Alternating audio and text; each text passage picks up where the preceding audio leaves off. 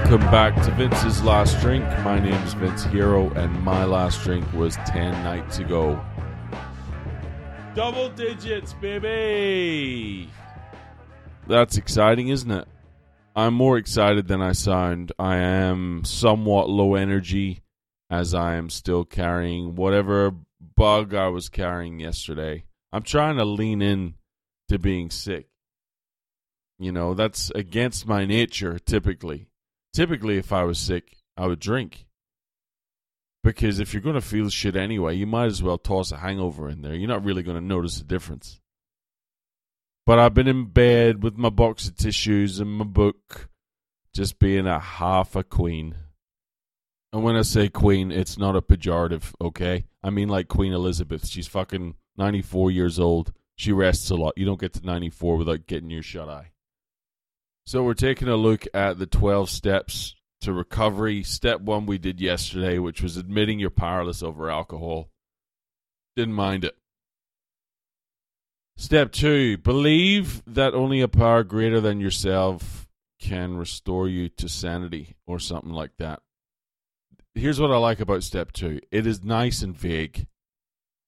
It doesn't even say that a higher power has to even be a divine being. Or a fucking, what do you call him? A deity. There's nothing here about that at all. A higher power can be what you make it. So I encourage as much experimentation and as much creativity as you can inject. For example, my higher power may well be Dwayne "The Rock" Johnson. We're not going with the old hat shit. We're not doing Jesus. We're not doing God. Those two cunts have been thanked enough. They've helped out. But it's time to look elsewhere for help. Okay? There's a million worship songs. There's a million psalms. There's a million scriptures that say, Jesus the Lord is my rock. Well, fucking the rock is my rock. What do you think about that? What I'm saying is there's wiggle room. I encourage you to experiment. See what it looks like when you attend a meeting. That's all I'm saying. I do think they kind of fucked up a little bit, though, in the language that they use. They're talking about higher powers, literally one step after making you admit that you're powerless over alcohol. So if I was looking for a loophole, not that I am, but if I was looking for a loophole, I might look at it like this, and I haven't thought this through. But if I'm powerless to alcohol, that means on the totem pole of power, I'm sitting in the 2 spot with alcohol in the number 1 spot. So technically, alcohol is a fucking higher power. Anyway, that's neither here nor there. I'm just saying, from a legal perspective, there's some fucking loopholes here. They might want to be a bit tighter with their T's and C's. But as things stand, I haven't decided yet. My 2 options are either Jimmy Butler from the Miami Heat or Skinny Adele. Adele after she got skinny. Those are my 2 higher powers. So I'm just weighing those up.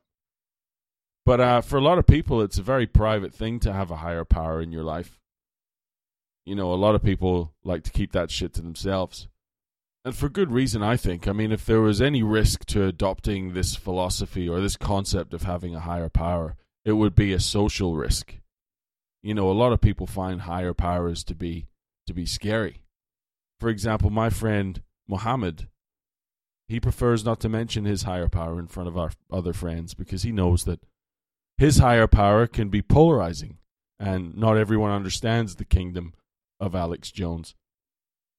So exercise some discretion is what I'm saying. Overall, I don't like this one. I'm not a fan of the higher power. Alcohol was my higher power. I acknowledge that. So I don't have that anymore. So it's just fucking me. All right? So I give step 2, 2 out of 10 liver spots.